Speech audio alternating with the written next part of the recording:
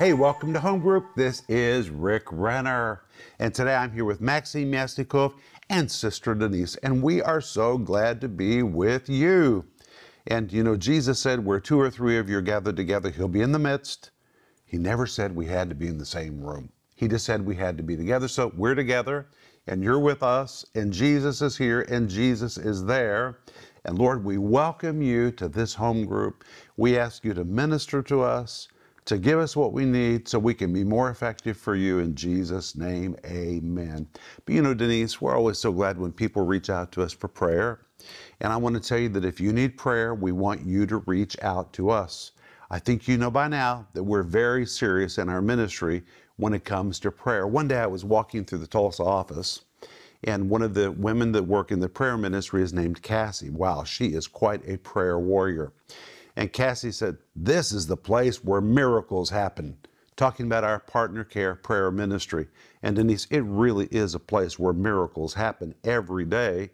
And if you need miracle, there's a miracle waiting for you. It's got your name on it. Just call us or reach out to us, and we'll release our faith for God to work in your life.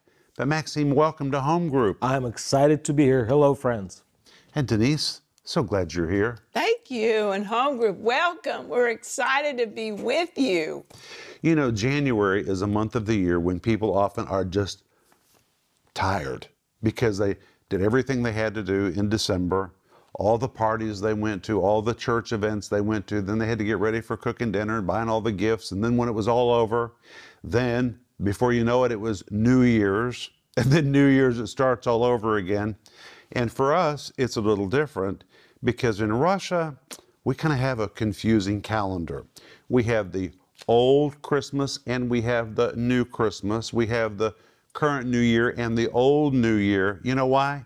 Because in 1917, when the rest of the world moved to a new calendar, the Russian Orthodox Church religiously stayed on the old calendar, but secularly, Russia moved to the new calendar. So suddenly, Russia had two calendars.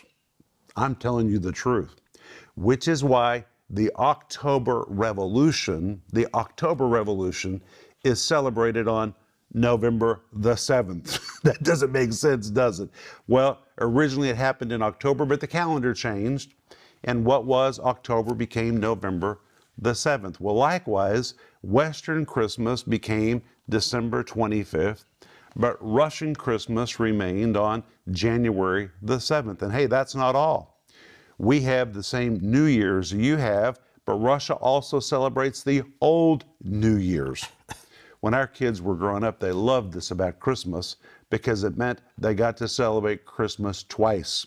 But for us, there's a lot of activities in January because of all these multiple holidays. And maybe you're feeling a little wiped out, like, wow, I am ready to get back to schedule. I could use a new gust of wind in my sails. Well, that's what we're going to talk to you about tonight. So let's go to the book of Philippians chapter 1. And when you come to Philippians chapter 1, verse 12, the Apostle Paul tells us where he is. And he says, but I would you should understand, brethren, that the things which happened unto me have fallen out rather unto the furtherance of the gospel. And then he says in verse 13, so that my bonds in Christ are manifest in the palace and in all other places. So Paul is in prison, and we know that he is in the palace prison.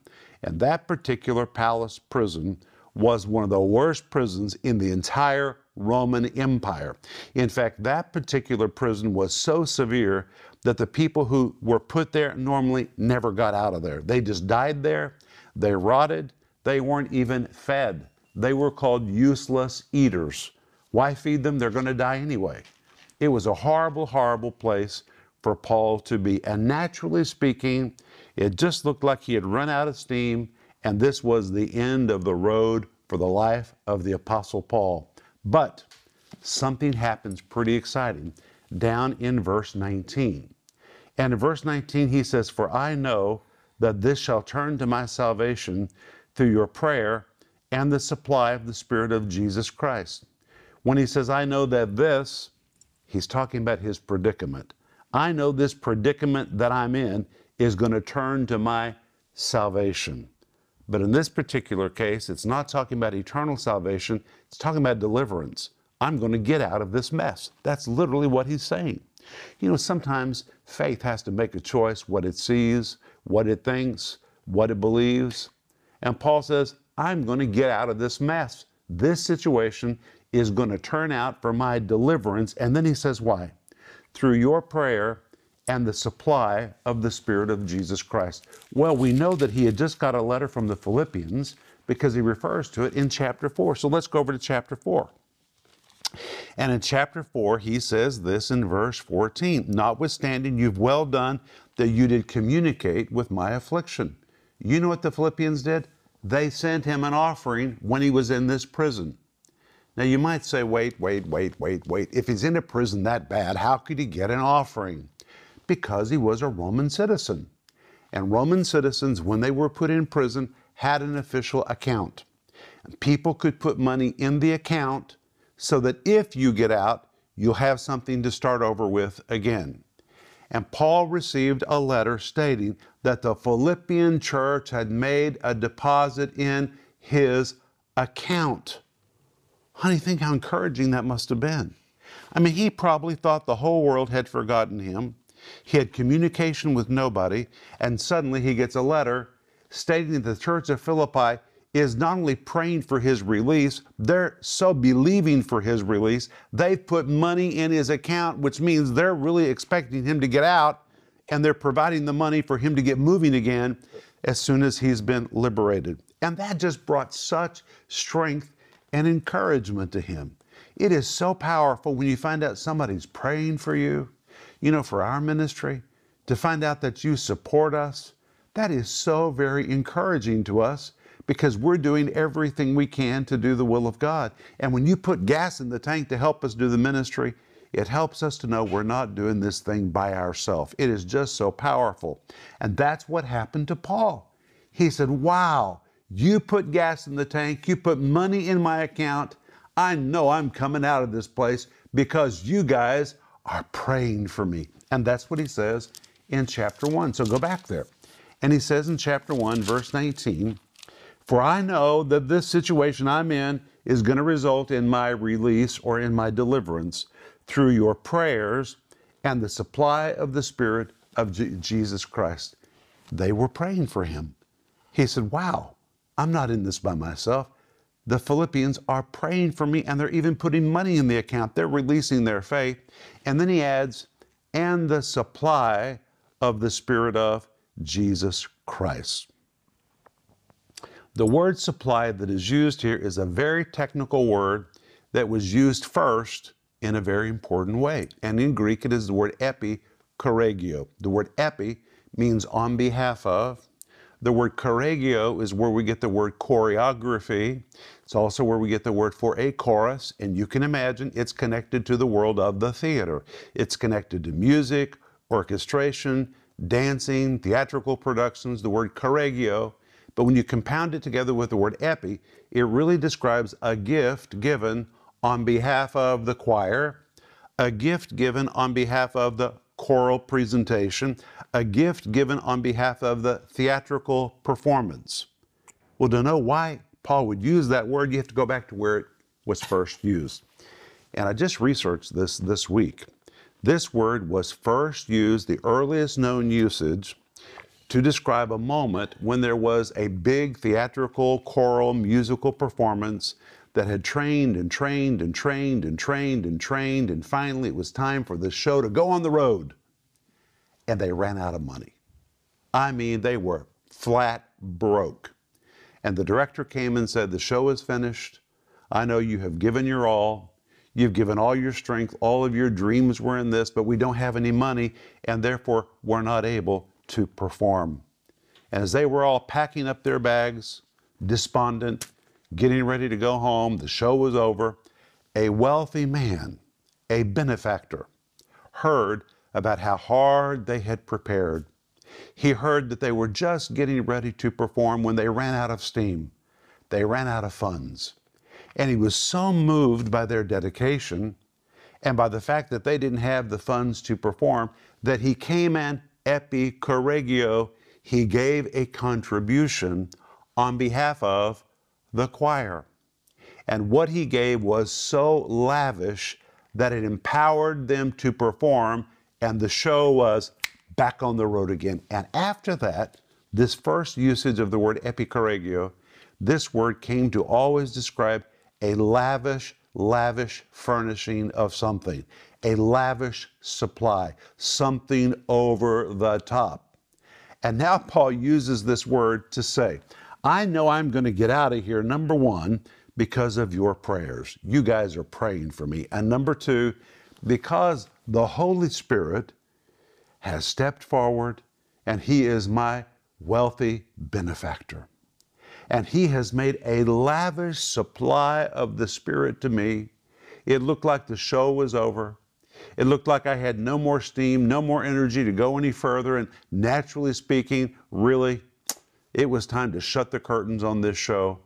But suddenly the Holy Spirit stepped forward, refilled me, re-empowered me, and what he gave to me is so lavish. It is just immense what he has given to me, and suddenly I am re-empowered, and this show is back on the road again. That is literally what Paul is saying in this verse. That is amazing. And notice how lavishly Christ has supplied this infilling of the Spirit. Look at the next verse. According to my earnest expectation and my hope that in nothing I shall be ashamed, but that with all boldness, as always, so now also Christ shall be what? Magnified. Magnified in my body, whether it be by life or by death. He is so filled with the Spirit. He says, Christ is magnified in me. It's like he's been filled to the brim, clear to the ends of his fingertips. He has everything he needs. And against the odds, he came out of that prison. He came out and he continued his ministry. Now, the reason I felt led to share this with you right now is because I know that some of you are just tired. It's been a big month in December, a big month in January. It's like you've hit the new year running and you could just use a second wind to keep moving. Well, maybe you need to take a break and take a little rest. But while you're taking a rest, why don't you just say, Jesus, you are my wealthy benefactor. And I need you to step forward and refill me with the Spirit. Magnify yourself in me until you fill me to the brim. Help me to get this show back on the road again. You know what? Many people are filled one time with the Spirit. That's not enough. If you read Acts chapter 2, you find that Peter and John were filled with the Spirit in Acts chapter 2 on the day of Pentecost. Did you know that when you get to Acts chapter 4, it says they were refilled? That's just 2 chapters later. It says Peter and John being filled with the Spirit right then at that moment. And if you are at a place where you feel depleted, then you need a fresh supply. And Jesus is the wealthy benefactor. And he comes to you with his arms wide open. And he says, hey, you need strength? You need fullness? Look what I have.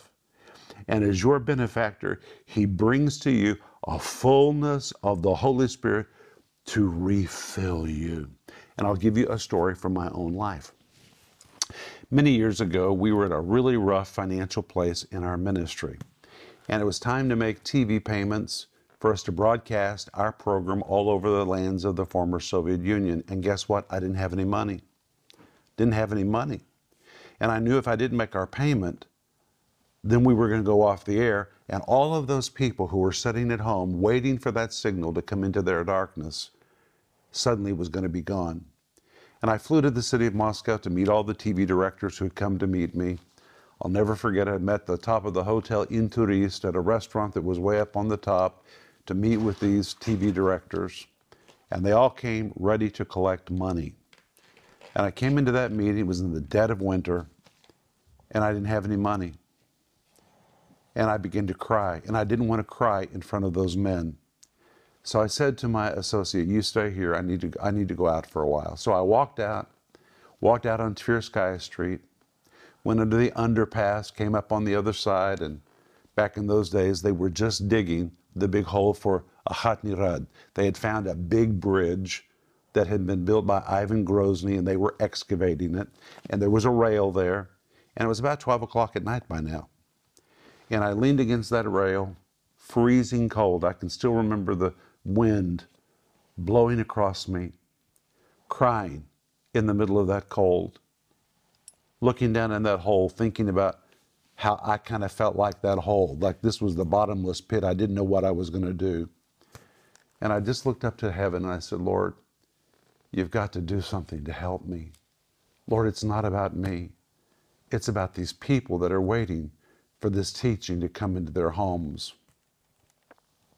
And I'm telling you, it is like the heavens opened. It is like the heavens opened, and Jesus poured liquid power inside me. And by the time that I was finished, I was no longer leaning against the rail crying. I was re-energized. It was divine. Instantly. I was re-energized. I was filled with faith. I had the supernatural steam I needed to keep going. I went back across the street up to the top of that building where they were still waiting on me and declared to them by faith that we'd be making a payment in just a few days. I didn't know where the money was going to come from, but I had such an injection of power and faith that I was able to handle it. Denise, think how many times God's done that for you and how many times the Spirit has refilled you, Maxime. And there you are at home. It's been a big December, big January. Now you're going into February, and in February there's already so many things. Valentine's Day and all those events are coming up. So much is on the way. And rather than just struggle through it physically, you just need to put things on pause and say, Holy Spirit, I need you to give me your divine supply. And He really will give you a divine supply. And we're going to pray for you to receive it right now. Right now. So I want you to put your hand on your heart. Let's put our hands on our heart. Father, in the name of Jesus, we come to you. Lord, we know you have everything that we need, whether it's finances or healing or wholeness, restoration of relationships, or power to continue. Power to continue. And rather than just push forward in our own strength today, we come to you and we ask you to be our great benefactor. We ask you to come with the fullness of the Spirit in your hands, and that you would refill us, refill us, refill us right now with all the divine energy and steam we need and an injection of faith so that we can move forward, not struggling to do it, but moving forward with anointing and confidence and power in the Holy Spirit. Now, my friend, I want you to take it by faith. Just take it. And while you're taking that by faith, remember the prophetic word the Lord gave us for this year, that the year 2023 will be filled with divine surprises, divine provision, and divine revelation for those who will receive it. Right now, just say, Father, I receive divine surprises. I receive divine provision. I receive divine revelation. I take it by faith. Take it. It's for those who will receive it. Amen. Well, Denise, I've talked the whole time and home group's up, but my heart was just filled with this. So thank you for letting me speak to you. And Maxime, I'm glad you were here to listen. Denise, I'm glad you were here to be with me. Thank you so much. Thank you. Maxime, thank you so much. Home group, we love you. And please let us know if you just got refilled with the Spirit. Let us know how we can pray for you. We are here for you. We love you. Bye-bye. If you enjoyed that teaching, please subscribe, like, and comment so more people can see it.